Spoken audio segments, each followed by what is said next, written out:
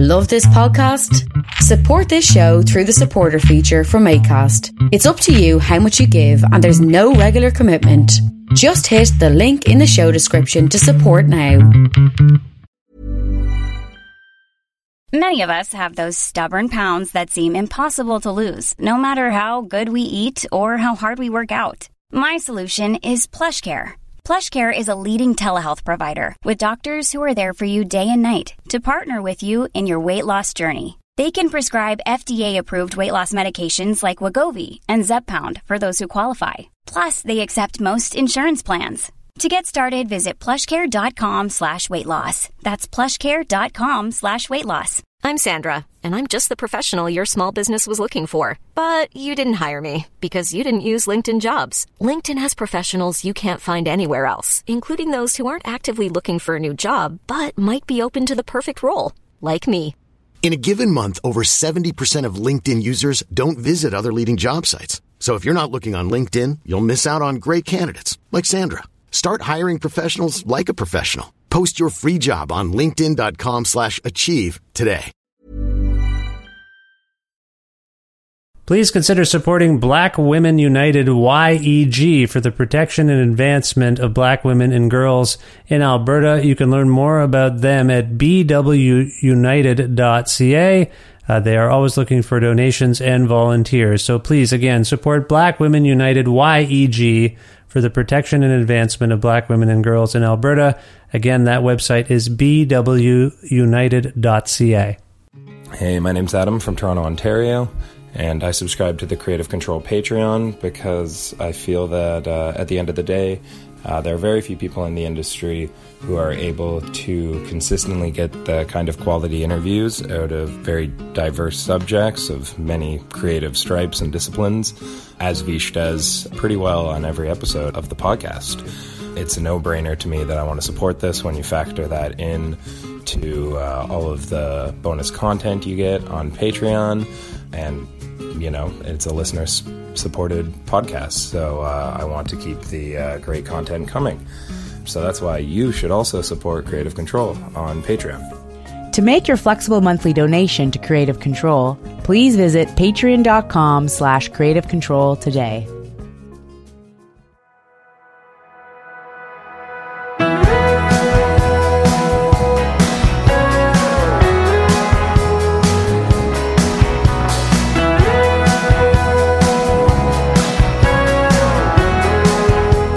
Kathleen Edwards is an expressive singer, gifted songwriter, and acclaimed musician based near her hometown of Ottawa, Ontario. Having released compelling solo albums in a rootsy rock vein since 2003, Edwards announced she was stepping away from music altogether to start her own cafe, the Stittsville-based Quitters Coffee. The surprising news arrived not long after she released her 2012 album, Voyageur, which was co-produced by Edwards and Justin Vernon of Bon Iver, and shortlisted for Canada's prestigious Polaris Music Prize. With time away to contemplate life, Edwards has made a triumphant return to songwriting with 2020's Total Freedom, which is out now via Dual Tone Records, and it prompted Kathleen and I to have an extensive and candid conversation about why she left and subsequently returned to music, the clinical depression diagnosis and coping methods that saved her life, humanization and freedom, the music she heard and people who inspired the sound and tone of Total Freedom, future plans, and much more. A part of the Entertainment One Network with the support of listeners like you who follow and subscribe to this podcast and spread the word about it and make flexible monthly donations at patreon.com/Creative Control, plus Massey Hall's concert film series live at masseyhall.com, where you can stream dozens of 30-minute films for free, including performances by past podcast guests like Lisa LeBlanc. Plus in-kind support from Pizza Trocadero, The Bookshelf, and Planet Bean Coffee in Guelph, and Granddad's Donuts in Hamilton. This is the 560th episode of Creative Control, featuring the multi-talented Kathleen Edwards, with your host, me, Vish Khanna.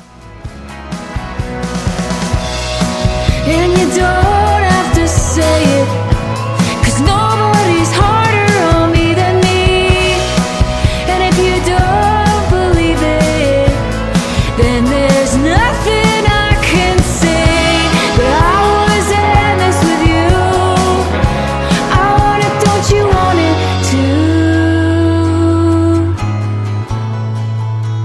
For 39 years I've been keeping my options open.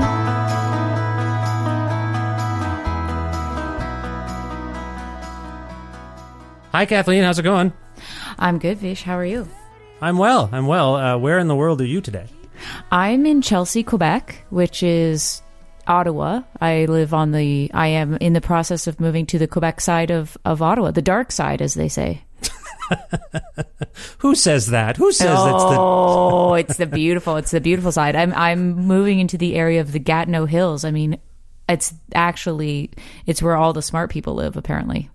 Congratulations on the one hand, but what prompted the move, if I may ask? Oh, well, I'm moving because I've met a wonderful person and he lives here, and I was kind of ready to sell my home and do something different. So that just worked out beautifully, and he lives in Chelsea.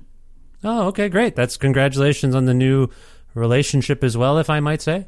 Yes, well, it's a good one, so you can congratulate me all you like. I won the lottery. Is it weird to congratulate someone on a relationship? I don't know. Congratulations. Someone thinks you're satisfactory. Congratulations. You fooled someone. What could be more celebratory than a lovely union between two people? I mean, you got a new house. I'm like, congratulations, a building. Like, that was my impulse, and now I'm second-guessing congratulating you for being in love. That's a weird thing that I just did. I think that's weird. He lets me sleep in the shed, so it's humble. It's a humble beginning. Well, no, that's a lot of upheaval, I would think, and it seems to me there's some narrative around your return to music, and maybe within that a recognition that there was some kind of upheaval. I know you've talked about this to other people, and but I haven't talked to you about it, so I kind of want some, and people listening may not know. Can you talk about the fact that this is something of this is a return from semi-retirement, right? Your new album, Total Freedom, is that fair?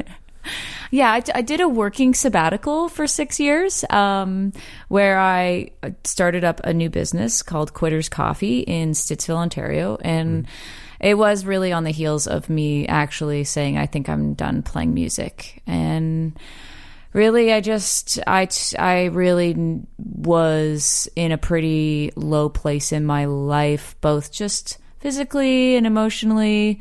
I was suffering, or I just was in the process of recovering from going through a period of a few years of having clinical depression, and finally kind of being able to be diagnosed and medicated, and so yeah, really my relationship with music was really fractured, and my relationship with the lifestyle of doing that was really fractured. So I decided to just let it go. And it was a really kind of freeing thing, even though it was scary as hell. And I ended up running a cafe for quite a few years. And it was a great way to find my rooting somewhere, build a community around me, and just be completely out of the music bubble. And that was just it was just really healing, In music circles, particularly in Canada, we talk about the Canadian musical community. You just invoked the idea of creating a different kind of community. As someone who's a touring artist, I guess it's difficult to establish those kind of local connections. Is that fair to say? I think that is at the core of what really ended up leading to my sort of feeling, like I said, fractured. I think I have incredible friends and colleagues in the Canadian music scene and in the US music scene. Everyone is supportive and loving, but you don't see those people every day. Yeah. You're off doing your own thing. You're in your own van. You're playing your own show. And when you get time together, it's wonderful, but it's a fleeting moment. And I never knew my neighbors very well. I never had people in my life that I saw every day who I was able to build a connection with that had nothing to do with the fact that they listened to my music. There was that sort of piece too, right? Some ego in there too, right? You're not really sure when people connect with you when you're an established public figure. I assume you've gone through this feeling of like, do they actually like me? Do they like my work? Are they really interested in cultivating a relationship with me as a person? Are they using me for something? Have you had those thoughts? Yeah, I really actually think it's amazing that you brought that up, because there's sort of a perception that people, famous people are always inaccessible. And there's a reason that you get to a certain place of being a public persona, essentially, and you have to have some protection, and you have to have a wall up around you, and you have to have people with whom you have to get through first if you're going to get to me or to whoever. And the reason is because there's weird people out there, and sometimes people don't realize that you're also a person and that you're allowed to have reasonable boundaries. And it's also part of the job. Look, I don't say that in a way where I complain. But a perfect example is, and it was really great to just have this happen again, where I did an interview with Tom Power for CBC Radio Q. And I did the interview from Quitters, my coffee shop on the main street of Stittsville. And it happened to be closed that day. So I did my interview there. And not 20 minutes later, there was a knock on the door. And it was a guy who had driven from the next town over, was knocking on the door. And my employee, Amanda, went to the door and said, well, sir, we're closed. Well, I just heard Kathleen on the radio, and they said she was here. And I was wondering if I could talk to her. And the guy hadn't heard my name before. He didn't know what my music sounded like. He'd never been to my coffee shop before. But he thought that he should have time with me without even realizing that that's just kind of not normal behavior. Right.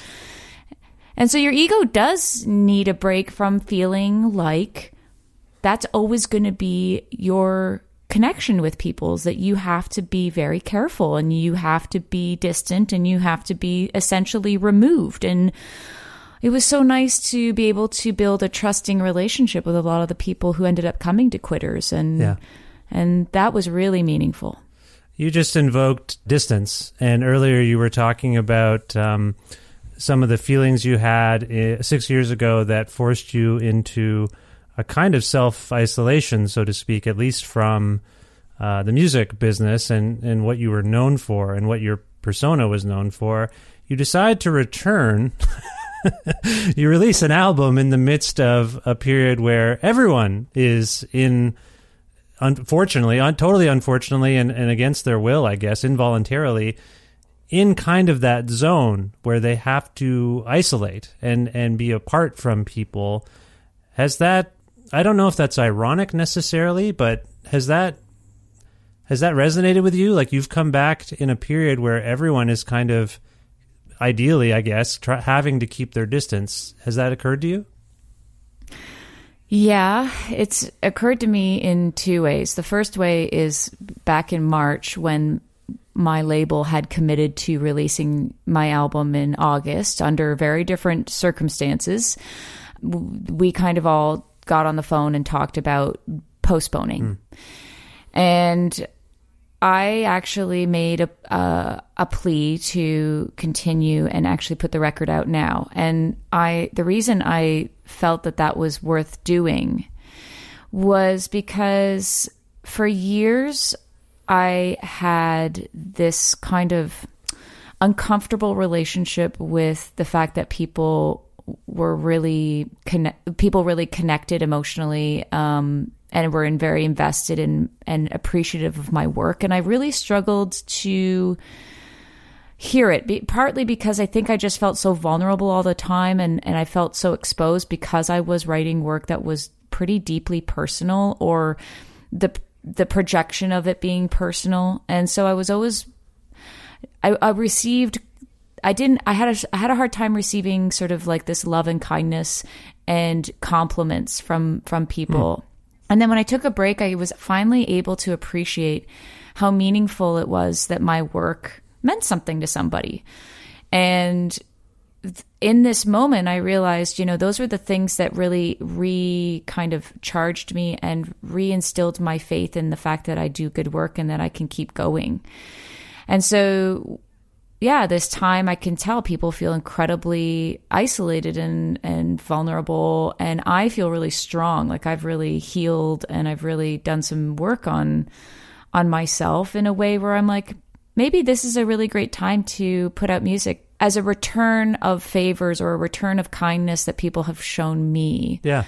And maybe it will be to the detriment of, you know, the marketing machine of a music release, but that's far more meaningful. The connection with people is far more lasting than, you know, me playing on a couple of late night TV shows. So yeah. I just thought maybe that was worth. And then in the second way, I actually woke up. My record came out on Friday, August 14th, and I had weeks and weeks of pretty stressful scheduling, doing tons of interviews and preparing stuff at my coffee shop to do a live stream. Mm-hmm. And it was really overwhelming and it was intense. And I woke up on Saturday morning and I turned to my boyfriend and I said, what happens now? Yeah.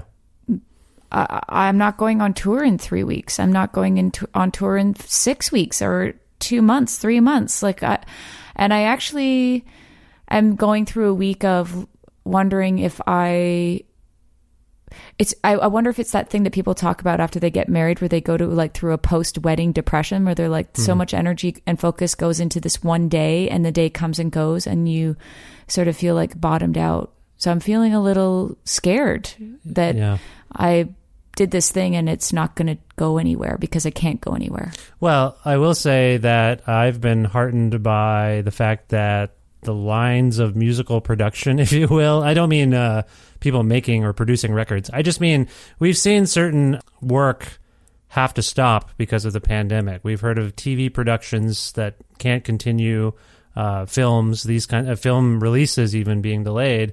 It has been heartening that so many records that are coming out now, you know, were made either pre-pandemic or just at the tail end of when we were in lockdown. And so they're just coming out. And to be honest, it's like I say, I think it's kind of heartening that in the midst of this suspension, we're getting all these great albums coming out by people like you. And in your case, it's a particularly triumphant story because you've been gone ostensibly from public life for 6 years. So the flip side of it, I was in my own quarantine. I was having my own little few years of quarantine. Right. Actually, this is I want to kind of circle back on what you were saying about your recognition of your own depression. Earlier, we were kind of joking about how I was congratulating you on certain things, but like your house and your relationship. I don't know if you feel this way, but I went through a thing a few years ago that I think it was a recognition of anxiety more than depression, but I feel like it trained me a little bit. Like I feel lucky that I discovered this about myself because it kind of trained me to be prepared for this moment. I didn't think of it at the time, but like I mentioned, you know, you're coming back. Well, you self-isolated. Now everyone's kind of self-isolating. You went through a period of recognizing your depression, and now that is really rampant. So I feel like your return is sort of poignant on a couple of levels. Do you have some perspective on that? The fact that you kind of, you know, were told or recognized that you had depression, and now you're entering this phase, and you say you're in a good place. Do you see that as a weird kind of training? Training's the wrong word, but do you feel like you were kind of mentally prepped because you recognized this illness in yourself and that shored you up for what's going on now? Absolutely, 100%. The day I sat in a doctor's office with this great psychiatrist who just, you know, about 20 minutes into us talking, and of course, you know, I probably cried through 18 minutes of it, and she just said, I really believe you have clinical depression. It was like someone gave me, I'd had to pee for like 5 hours and someone finally gave me a hall pass to go. I mean, it was such a gift to have someone name it. It was such a relief. It was such a relief. And then it gave me an opportunity to go, okay, what do I need to do to try and feel better? Yeah. And I would imagine, I do imagine that through this, I've had to check in with that sort of demon a bunch of times and go, man, I feel really low today. Is this depression again? Or what are the choices I'm making in my life that are affecting my well-being? And I'm overextending myself, or I'm allowing a relationship to erode everything that I work towards to be well, like things like that. Yeah. And I do really believe that once you go through something like this, you're able to, like you said, you realize you have anxiety. As soon as you realize that that's what it is that makes you feel that feeling of discomfort within yourself, you'll go, okay, well, what is the one or two things I can do differently right now, today, or say to myself, or call someone up and go, I can't X because I'm not feeling up for it today. Those are the tools that you end up putting in your toolbox. Yeah. And it's really helped me, for sure. Like, even in this time where, I've learned to just try not to sort of forecast all the potential bad things that can happen, or worry less, or stop being so hard on myself for not having answers. Yeah. Yeah. And I mean, part of my own anxiety is hypochondria induced. So this pandemic is great. Wow. No, I'm actually, like I said, no, that would be really hard. You don't have that. I mean, as a touring musician, health and wellness is not usually on the forefront of, no offense to anyone, but booking agents or venue operators. You roll into town, they assume you're fine, and they assume that you're ready to do a 36 nights in somehow 33 days. I don't know if that math actually makes sense, but so there's part of me that wonders about when you say you recognize your depression, and part of that, I think, was a rejection of music on some level. It wasn't just the creative impulse. I assume you were, this infrastructure has kind of got me down and I need to take a break from the hamster wheel. Is that fair? Hugely fair. I was really, I had a manager from the time I was about 22, 23, and I worked with him until I was, until the time basically I decided I was taking a break from music. Mm-hmm. And that's a significant amount of time. And that was the same, a lot of the same booking agents. I had the same record company. I had all of the infrastructure was the same. And it's really funny. Like, I got married when I was 24, and my husband and I, Colin, we broke up when I was 30. I had changed so much in those years. Like, I had grown as a person so immensely during those times, as all people in their 20s, by the time they're 30, they've had a huge amount of life experience. They're very different than the people they were. And I think that's the same to be said now. And I think being a woman in my mid 30s, I'd committed so much of my energy and I was so emotionally invested, and I was financially invested in the idea that I was playing music. And when you're 35 and you're a woman who, hasn't had a lot of home life, there's a switch that goes off for some people to say, like, wow, I'm missing something here. Like, I'm missing a big part of something that I've grown into and I've changed into.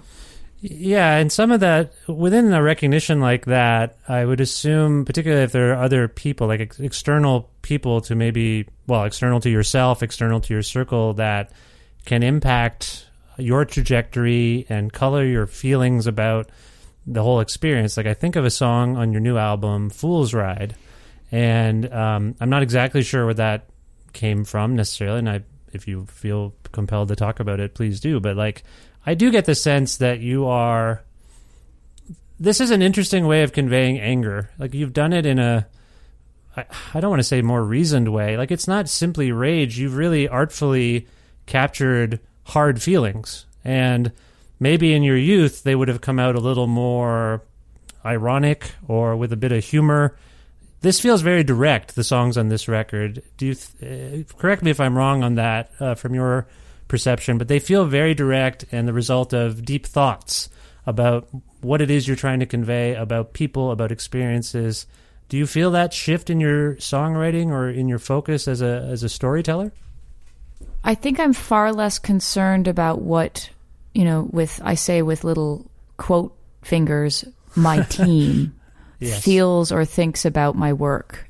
And to be fair, I've had a pretty new, I've had a clean slate. I have different management. I've started a new chapter in sort of the bunny ears, my team.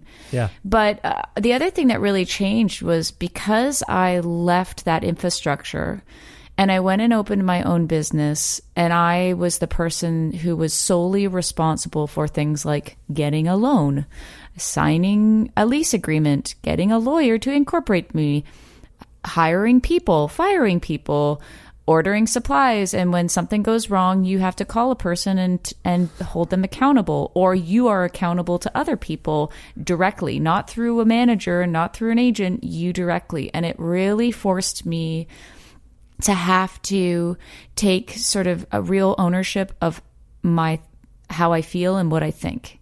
And I was able to do it without apology. And, you know, definitely there's learning in all of that, meaning I wasn't always right and I wasn't always wrong, but I learned how to speak for myself. And I know that sounds really crazy because I think there is a little bit of a perception that I'm this like super tough, mouthy, say, you know, heart on my sleeve, and I, you know, go for the punch in my songs. But really, I never had to actually hold someone accountable or have those tough conversations. There was always someone doing it on my behalf. That's right. And that has allowed me to feel far less inhibited as a songwriter today than it did 10 years ago.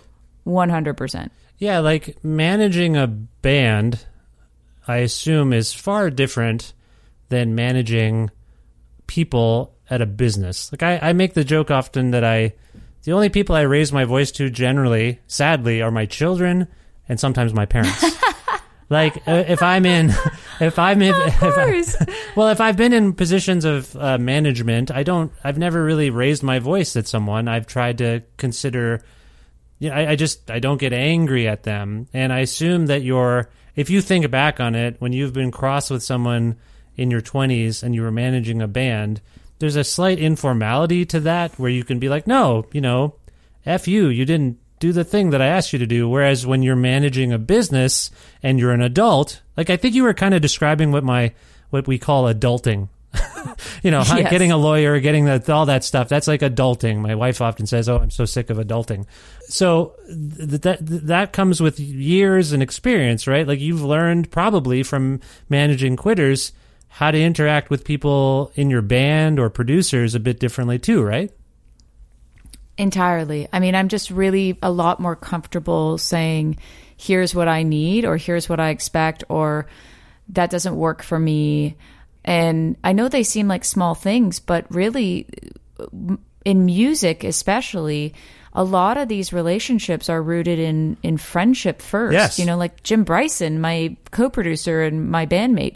I mean, we were pals when nothing was happening. You know, I was in my early 20s, like, you know, booking it through the city of Ottawa. Like, I mean, we didn't think about what our business relationship would be in 20 years down the road. Mm-hmm. But it's allowed me to, you know, those are hard. It's a hard transition to make from friend to employee, employer. Yeah. So yeah, it really has shifted a little bit of that.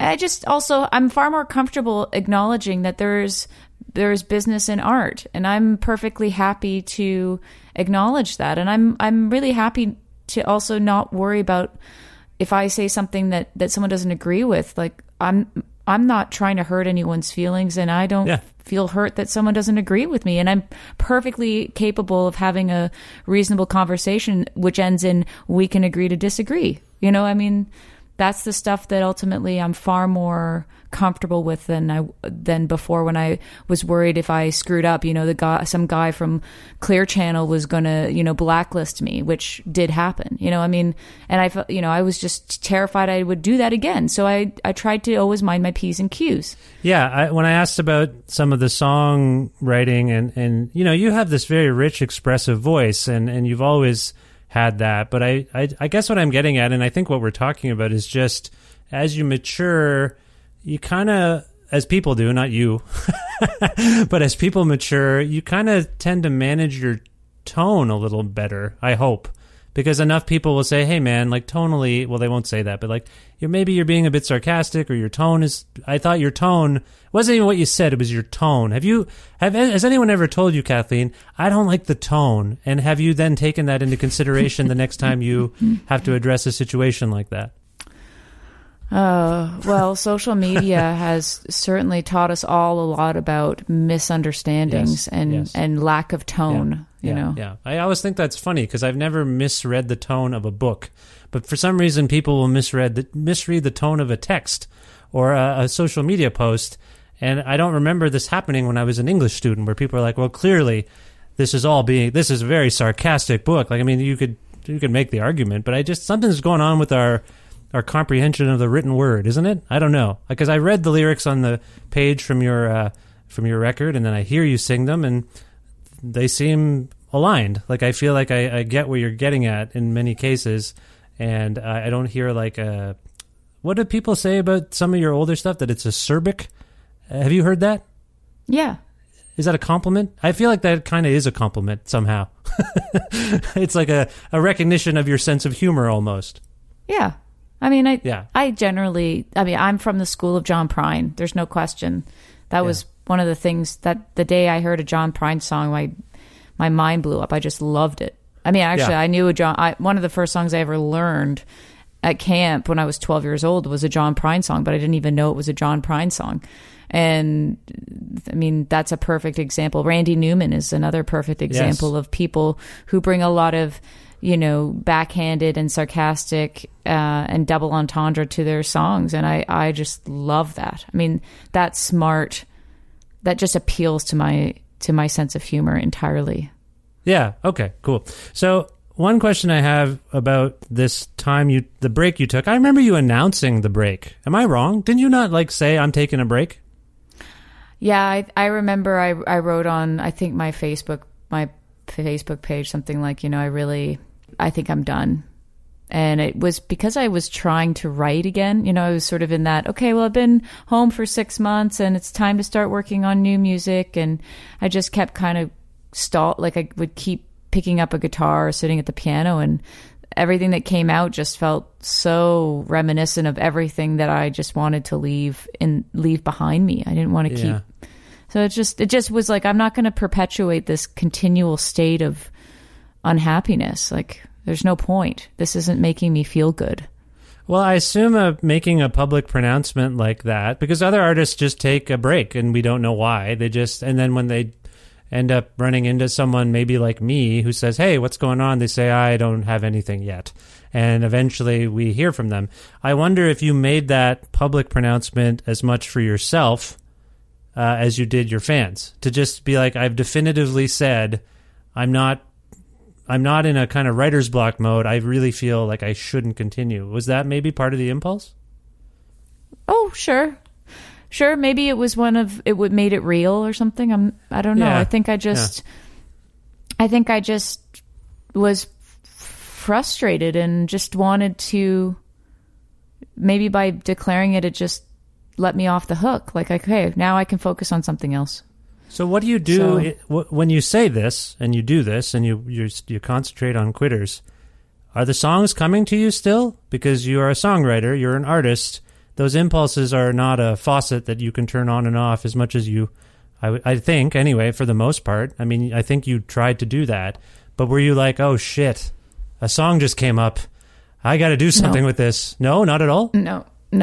When I started putting into place the idea that I was going to open a cafe, as anyone who's opened a business with a front door that customers can walk in through, I can promise you your life is over. I mean, it requires 100% of your energy and time and focus all the time. And I realized about a year into Quitters opening, I never have a day off. It was open 7 days a week. I mean, we were flying by the seat of our pants. Every day you were multitasking and problem solving a new problem that you hadn't yet encountered.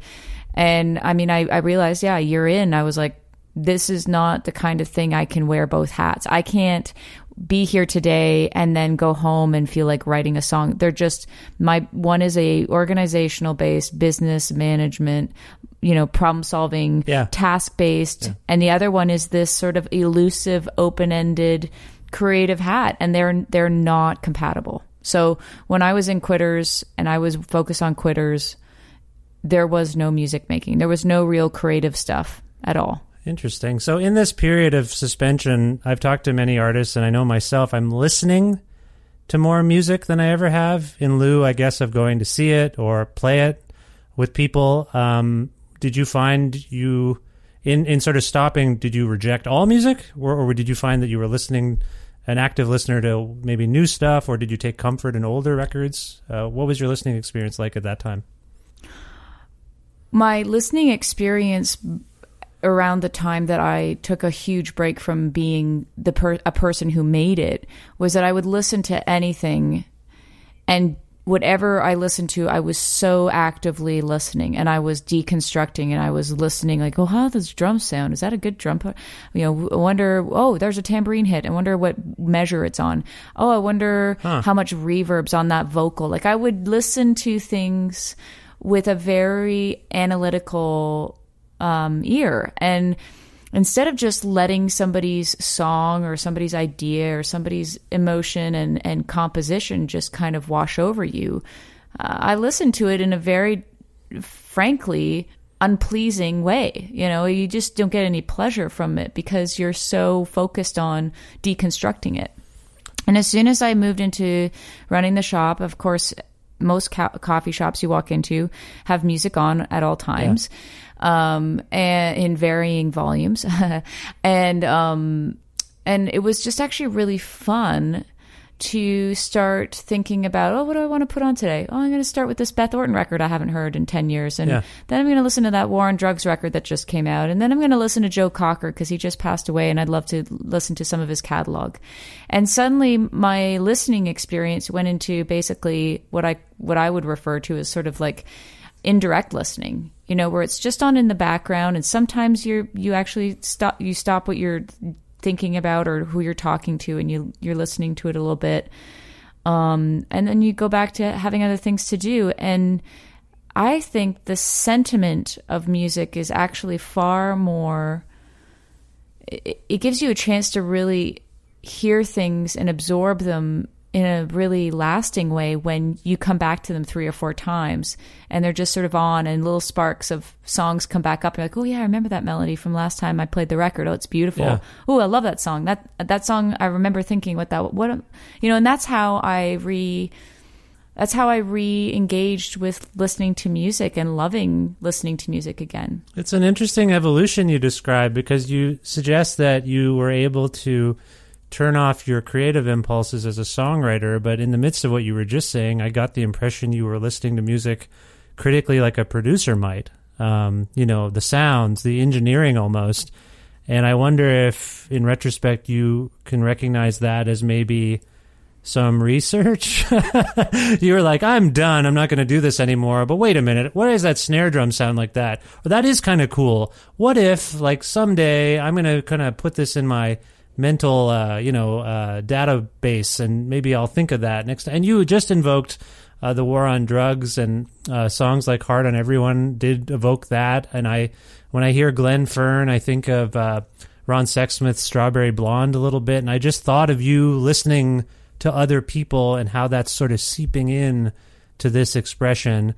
Am I making too much of this, Kathleen? Is this too much of a forensic deep dive? No, I think you're totally bang on. Look, from day one, I mean, I am, as are all creators, we are byproducts of our influences. And maybe over the course of being somebody who was creating all the time and not making room for being influenced by anything or hearing things in a way that really, like, I loved certain records would come out and think, oh, that's really good, but it didn't have time to sit in my DNA, I guess, maybe. Yeah.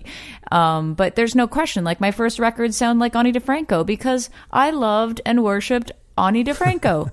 And then I loved and worshipped Tom Petty, and Back to Me came out. And that's obviously, representative of that influence at times.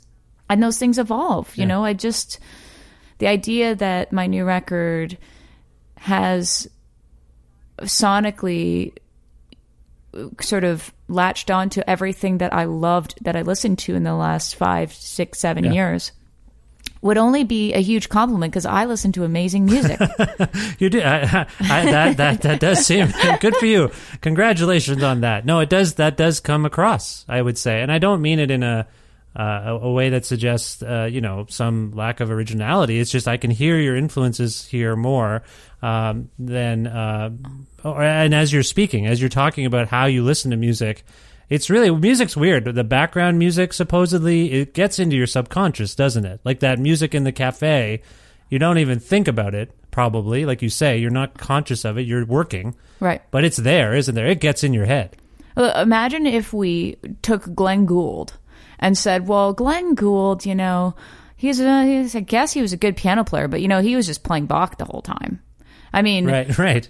He didn't write his own work. Look, a couple of months ago, we sat around and talked about that song "Hard on Everyone" on my record, and immediately we'd sort of come up. My guitar player came up this line, and the drummer had this part, and two of the guys were like, "It really sounds like War on Drugs," and I said, "Well, I love it, and is that terrible? What a great band!" And I've been listening to them as much as anyone over the last 5 years. They're a huge influence of mine. Of course, that's a good thing. I mean, yeah. Imagine if we picked a crappy band for someone to compare us to. Yeah, like I haven't invoked all the songs in your new album that sound like Kid Rock because I don't want to talk about that. I just think that would be wrong to highlight. I think that's wrong. Oh God, that's good. There's a song on the record called "Ashes to Ashes." It's a profound and sad song on the one hand. I know from the materials I've been given that it was inspired by the loss of a customer at Quitters. And I know that from what I can tell, some of the other songs are contemplating older relationships. I guess what I'm wondering about what you feel, some of the things you feel that have inspired these songs since you got back to writing.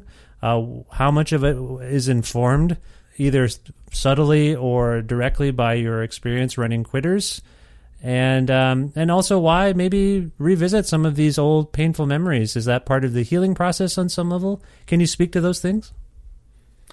Well, Ashes to Ashes, I wrote it not long after I had sort of consciously removed myself from Quitters for the purpose of starting to write. And that song actually came to me very easily, and it was just one of these life experiences where I think being a cafe owner, like I joked the first year that I opened it, I went from knowing nobody to knowing everybody, and not just everybody. I knew who was getting divorced. I knew who was selling their house. I knew who was in the outs with their neighbor. I knew whose dog ran away last week. I mean, I knew everything because you become the hub for town chatter. Like you just know, and you get to know people, and I knew when Sarah was having a really bad day and she'd come in, and you just tell by her body language because you get to know people.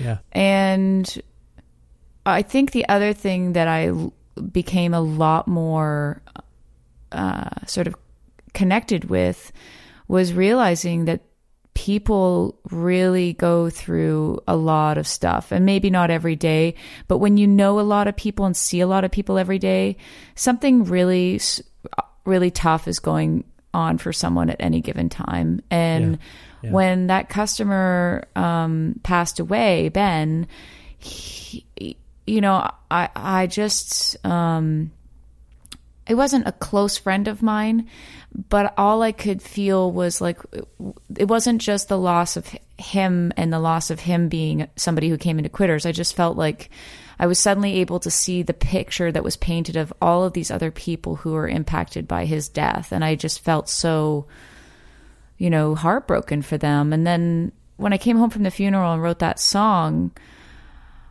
this is kind of a strange segue, but I knew that I was in the last year of my relationship with my dog Red, and he was a beautiful old golden retriever who just was I joked that he was my husband, and I knew that he was going to not make it another year. I knew that he was in his last his last year. And I think what's really hard about people dying abruptly is you don't have that moment to, whether or not it's good or bad or brings you comfort or not, you don't actually get that time to acknowledge that this is we're going to be winding down. Yeah. This is, I'm going to be here in a few months and you're not. And that's more what that song was about, was, just that moment where you get to you actually at least get to say goodbye. And some people you don't. And that's what's so devastating about life sometimes. It seems to me that the subtext of a lot of what we're talking about in terms of your connection to communities and the people, like knowing people as people, we're getting to a zone here where I feel like you are coming to terms with the fact that we need to humanize ourselves a bit. I feel like you've humanized yourself from persona to I'm a person with feelings and problems, and I live in a town with people who have problems. They're not statistics. Like, I often talk on this show and to people about how I feel like we are particularly fractured and dehumanized. You talked about this guy just showing up because he heard your disembodied voice on the radio, and I think part of what he was probably doing was, is this a real person? Is this actually someone I can go talk to? And that's probably not like you said, that's not how things work generally, but on the other hand, he was reaching out, or people like that are reaching out to try to humanize. And on some level, I think that's bad example. I don't think that was healthy that he came to your coffee shop after hearing you on Q. Very bad. I just want to reiterate that right now. But I do feel like what you're talking about is this humanization of people. And I wonder if you feel like that's going on this record for yourself and for the people in your orbit. Well, it was a huge shift of my ego to be accessible in a very different way at Quitters. Yeah.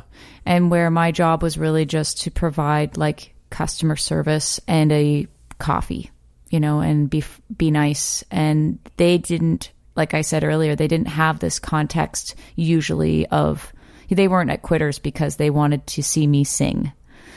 You were a person. You were a person. You weren't an artist, right? You weren't an entity. Right. You were not Kathleen Edwards, someone on Twitter. You were an actual person. And that's kind of where I'm coming from, I guess, with my bizarre line of questioning. Like, I just feel like you are, in this record, maybe exemplifying, like, human connection. Real people, not statistics. Like, sorry, as we live through this pandemic, I feel a lot of politicization and statistics. Like, 171,000 people have died in America. Well, those are actually people. They're not political, tools to use in either case. And I feel like there's something about, like you said, like I needed to get out of this. Was social media, was the internet like part of the pressure you felt to like, I got to get away from this stuff and just do something real?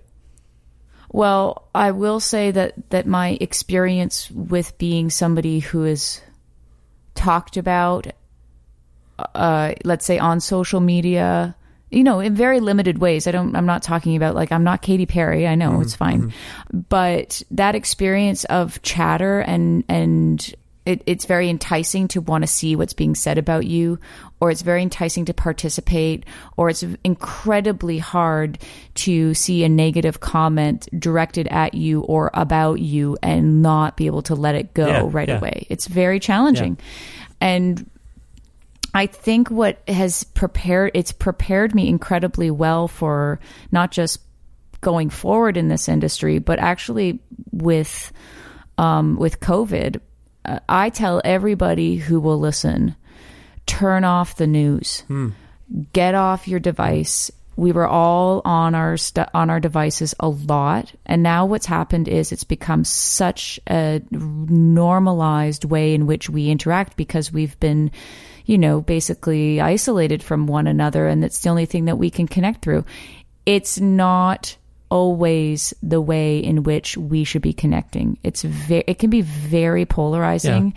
Yeah. It has such negative energy. It can immediately create very negative thoughts and feelings. And the news is the same thing. Sure, okay, get the weather and, touch base once every day or two about, something that might be interesting to you. But honestly, I'm telling you, as somebody who had to go out of my house and go to my business and unlock the door and reopen and hire people back and see customers, that was a great exercise in going, what is in front of me is far different than what's being talked about through a screen. People are not statistics. Not everyone is hiding in their home afraid. And people who are encouraged to actually come out and participate will see that it's not scary out here. Like, we are okay. My business has been open since May long weekend. 200 to 300 people walk into my cafe every day. None of them are getting COVID. My staff aren't sick. I'm not sick. Yeah. Like, we need to put things into a much healthier context. It is much better for people to be out and being careful, yes, but like, stop listening to the news that we're like, everything is going to fall apart if you don't stay at home and wash your hands 20 times a day. It's interesting you say this. You can come out. You can come out and it's better for you to see people and to, honestly, like, people had tears in their eyes the first week Quitters opened because they just were missing so much a part of their life that felt like normalcy. And like, no one's making out when they see each other. Like, let's put things in context. Well, let's be honest. Some people are making out at Quitters, I'm sure. I mean, it's the vibe, I'm sure, is. Well, I have actually. I think it all depends on your context. Like, I'm speaking to you from Edmonton, which was just put on like provincial watch because the rates are rising so fast, and we're heading towards some sort of lockdown. So I'm with you on the one hand, like, and I have a friend who's just like, stop. Why do you track it? Like, why do you read about it? I'm like, I have kids and I want to stay informed and as best I can, but I do question the information coming my way, not in a conspiratorial way, but like when the government here is like, everyone go back to school. Really? Like, what are you doing to facilitate that? So you can recognize, I'm sure, Kathleen, that, some of us need to stay informed and potentially, make some decisions on our own. It's not necessarily living in fear. It's that it's a real thing. I mean, it's something to be aware. Oh, yeah. In no way am I suggesting that how I feel is how people should be. My number one feeling is everyone is going to handle this time within their own sense of self-comfort, and that is the most important thing. It's the moralizing that I reject, the moralizing of you're not doing it right. Yeah. And I reject that. I also have to say I do not have children. And so that filter is not part of my functioning. And so I'm in no way qualified to have any opinions about people and how they conduct with their children and what their feelings and thoughts are about it, because I don't have that personal experience to draw from, and so I'm not interested in making it sound like in any way I have an opinion on that. No, well, I guess what I'm getting at is my wife will check in and I will check in with our friends in Guelph, Ontario, and talking about like, what are you guys doing about the school stuff? My wife will ask and they'll say, well, we're sending them back because there's only 5 cases in Guelph and we're calling from a place that has 5, or as I'm speaking to you anyway, over 500. So there's a difference in terms of context, right? That's all I was getting at there. So when you say, I'm sure in your region, the infection rate is relatively low. That's why you were able to open up your cafe, right? And everything's going well. Yeah. I mean, I was able to open my cafe because I was never actually obligated to close. Oh, I see. Okay. Yeah. Right. But, okay. Anyway. But but you're right. I'm not saying. I think what's not healthy for people is what I'm finding challenging just overall is speculative information. Yeah, it's a leadership being absorbed issue. as fact. That's the part where I'm like, turn off the news, because you're forgetting that there's more speculative reporting than there is factual reporting today. Be careful how you inundate yourself. You take a breath. Like, you can judge for yourself what is best for you. It is a weird perfect storm where our information sources are so we don't all share the same information sources. Like, I can tell you what I read on CBC and someone will say, well, I read something on Reddit and I think that's right. And we just go on. No one knows exactly who to trust. And I don't know where that has come from. I do know, but it's just a bad time for all of this mistrust of information. Wouldn't you agree? I would agree. And that's exactly why I say you can only you need to know that you can trust yourself and how you feel, and that is you're allowed to use that as your voice of reason and your voice of how you want to conduct yourself. But also, it's a lot easier to trust somebody who's standing in front of you that you can actually have a conversation with than somebody that you want to get into a Facebook debate about. You know, I mean, let's be honest, like that's where we need to be. We need to be connecting in person, not online. You almost sound like my old therapist, actually. So I think... Actually, Vish, I forgot to tell you. I should have disclosed earlier. I had a long conversation with your therapist before our interview, and they were very forthcoming. Well, that is wrong on many levels, and I don't appreciate you prying into my affairs, if I might say. So you mentioned that you're back, but you don't know... You mentioned that day after your record came out. Like, what do I do if I'm not touring... behind a critically acclaimed, you didn't say this, but I will say this is a very Total Freedom, excellent record, critically acclaimed. You came back and, you know, all the media were there for you, all your fans were there for you, so that must feel good. But what, literally, have you, now that a week or so has passed since the record's been out, what are you thinking? Or what is the next move? What can you do without a touring, a tour in your future? What are your plans at the moment, Kathleen? Well, it feels a little daunting for sure to have spent 3 years making an album, recording an album, doing all the things that I did to get to actually last week when I put it out, and knowing that I'm not going to be able to tour it anytime soon. So the problem is that you, me, everyone are really unable to make plans, right? We can't plan. That's the one thing that this is really removed from our entire existence, is the art of planning. So I'm going to take it a day at a time, and the days and the weeks where I have to navigate the possibility that I might have a record that's come out, but I'll, you know, this sort of like, you know, you strike while the iron's hot, that kind of thing is maybe not going to happen for me. And I've had to confront that reality many times in the music business. Right. That it might not be what I had hoped it would be. And that doesn't change the fact that I know I did really good work. And I have a cafe that I am interested in investing my energy into if I can't go on tour, and that's really valuable and important to me. And financially, it's terrifying. I mean, last year I went through a really difficult personal thing that I needed to hire a lawyer and spend a lot of money on a lawyer, and I thought, well, I'll just make it through until I can start touring again and then try and pay that debt off. And you know, everyone has financial setbacks with COVID. Musicians lost their job overnight. They can't plan for when they're going to actually earn money again, and we're going to be the last ones back to work. Yeah. That's terrifying. But the universe will find a way to keep turning and turning and turning, and we just take things a day at a time right now. Yeah. Are you or have you been writing in this period?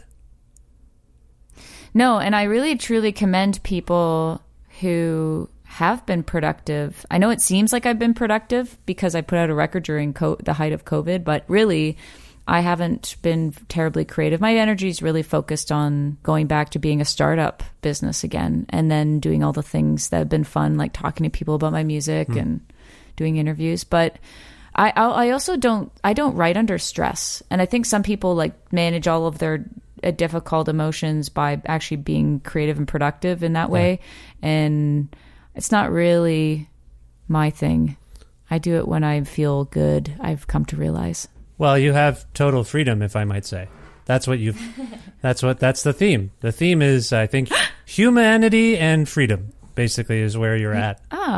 Thanks, man. That's a huge thank you. That's a lovely compliment. Yeah, I agree. I agree with my compliment. I don't know why I said that, but I do. I agree with you that it was a good... Never mind. What if people want to learn more about you and Total Freedom, given all we've said about disconnection, social media, the internet, still, let's promote the internet a little bit right now. Where would you send people to learn more about you and your music, Kathleen?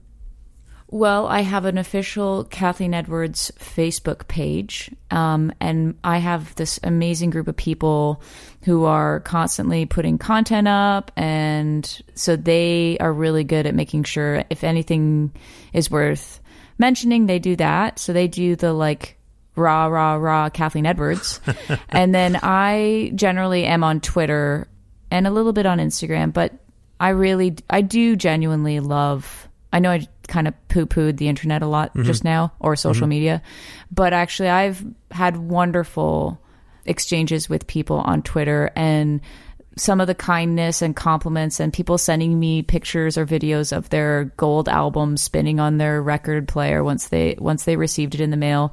I mean, that stuff makes my day. Like, it's wonderful. And so Twitter is generally my place where I kind of have a peek behind the curtain, see what's going on. Yeah, and I think I've seen members of Tom Petty and the Heartbreakers praising you on Instagram. Is that right? Yeah, well, Benmont Tench, the keyboard player of the Heartbreakers, he actually played on 2 of my records. And, you know, Tom Petty and the Heartbreakers are heroes of mine. And it's truly one of my life's greatest highlights to know that I've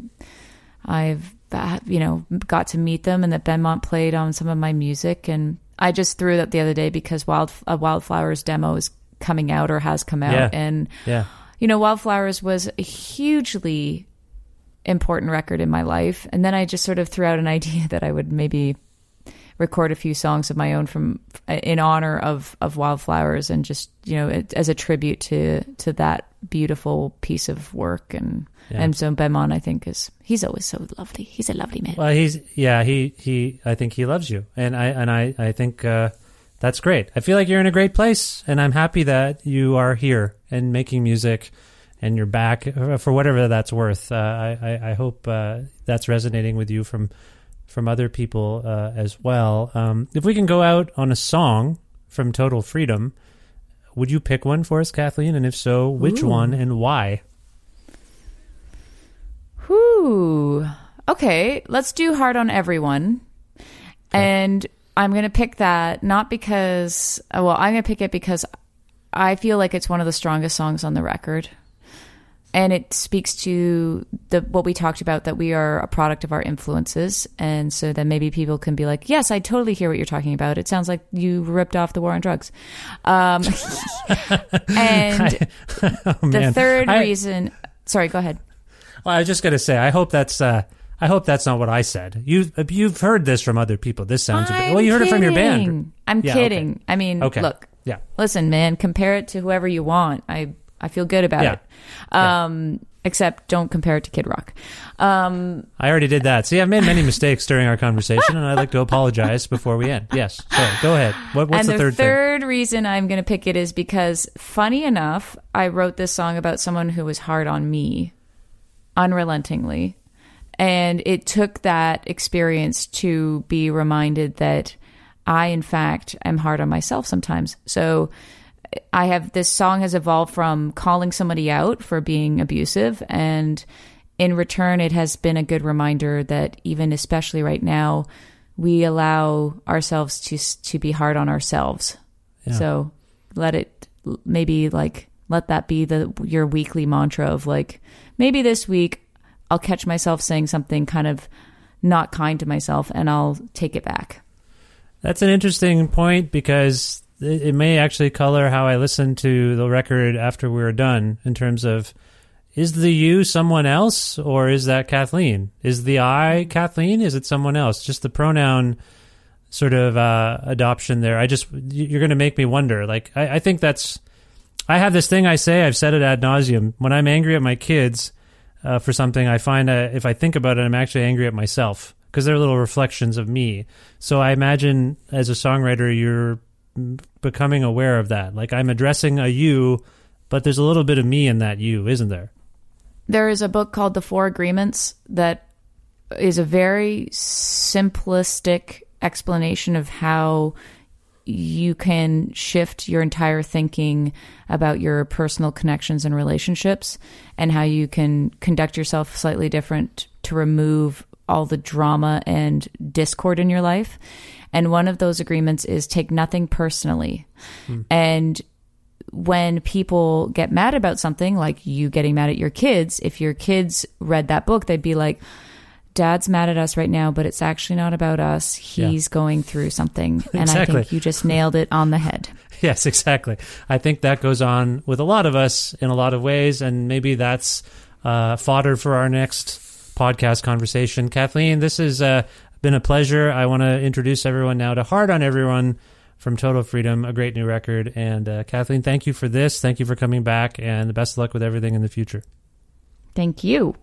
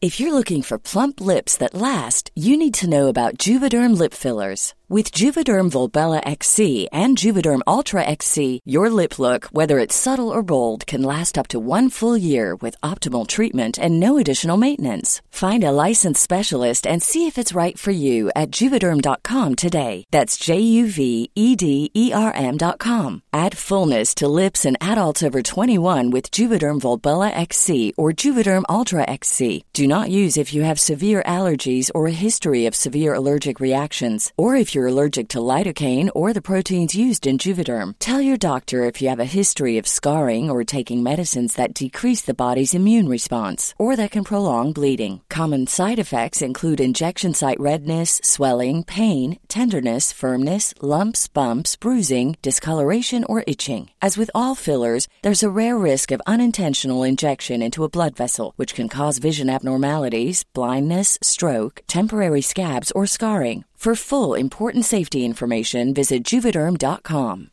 Even when we're on a budget, we still deserve nice things.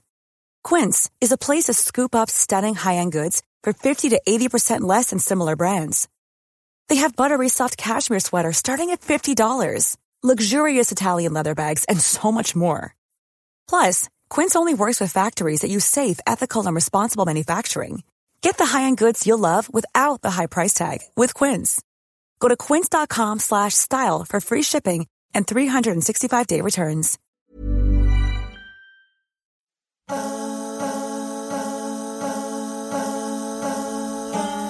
Very, very special thanks to Kathleen Edwards for being on this, the 560th episode of Creative Control, which is part of the Entertainment One podcast network and is available on all Apple and Google platforms and other things too, like Spotify and YouTube and whatnot. If you can't find an episode that you're looking for, or if you want to learn more about me and sign up for my regularly scheduled newsletter, please visit my website, vishkhanna.com. Oh, I misspoke there. It's semi-regularly scheduled. It's a semi-regularly scheduled newsletter. Maybe I'll get to it this week. Anyway, more information about all that at vishkhanna.com. You can follow Creative Control on Twitter at vishcreative, or follow me directly at vishkhanna. It's on some other social media things too, I guess. Also visit patreon.com/Creative Control to make a flexible monthly donation to sustain the existence of this podcast. If you like this podcast, if you like this interview with Kathleen, if you want to hear more things like this in the future, please visit patreon.com/Creative Control and donate whatever you can. $1 a month, $2 a month, $6 a month, $1,500 a month, whatever you can afford is appreciated. And again, you can change the amount or cancel, I guess, at any point. Patreon.com/Creative Control. Thanks again to live at MasseyHall.com, where you can watch beautifully captured concerts by great Canadian artists. Also, Pizza Trocadero, The Bookshelf, Planet Bean Coffee, and Granddad's Donuts for their in-kind support for this show. 3 of those places are in Guelph, Ontario. One of them is in Hamilton. I'll leave it to you to figure out which. Well, I'll just tell you. Granddad's Donuts is in Hamilton. The rest are in Guelph. I don't want to have you driving all over the place. Just, that's where they are. They're great. They're all great. I love them. I miss them. I don't get to partake of their wares these days because I'm in Alberta, but still, they're fantastic. Also not in Alberta, Jim Guthrie, a dear old friend of mine. The music you're vaguely hearing behind me speaking right now was made by Jim Guthrie, and like I say, he's a dear friend, and I love him. So how about you go to jimguthrie.org and learn more about Jim. Thank you, too, for listening to this show. Not Larry, Bono, The Edge, and Adam Clayton. I meant you. Thanks to you as well, is what I meant to say there, for listening to this episode with Kathleen Edwards, and for potentially, subscribing to this podcast or telling your friends about it, and this episode and others. That's great. That's all I can ask. Just keep making the thing. Hopefully people like you figure it out, you discover it, and then you're like, oh my, 560 episodes. Well, that takes care of this road trip. I'm listening to that. That would be the ideal. But anyway, I appreciate you listening to this episode, following the show. I will talk to you very, very soon. Goodbye for now.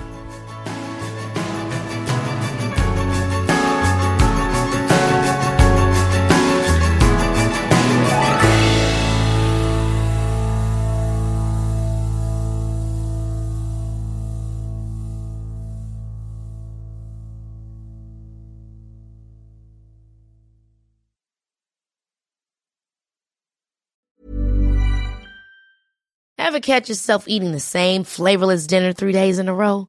Dreaming of something better? Well, HelloFresh is your guilt-free dream come true, baby. It's me, Keke Palmer. Let's wake up those taste buds with hot, juicy pecan-crusted chicken or garlic butter shrimp scampi. Hello Fresh. Stop dreaming of all the delicious possibilities and dig in at HelloFresh.com. Let's get this dinner party started. Hey, it's Paige DeSorbo from Giggly Squad. High quality fashion without the price tag. Say hello to Quince.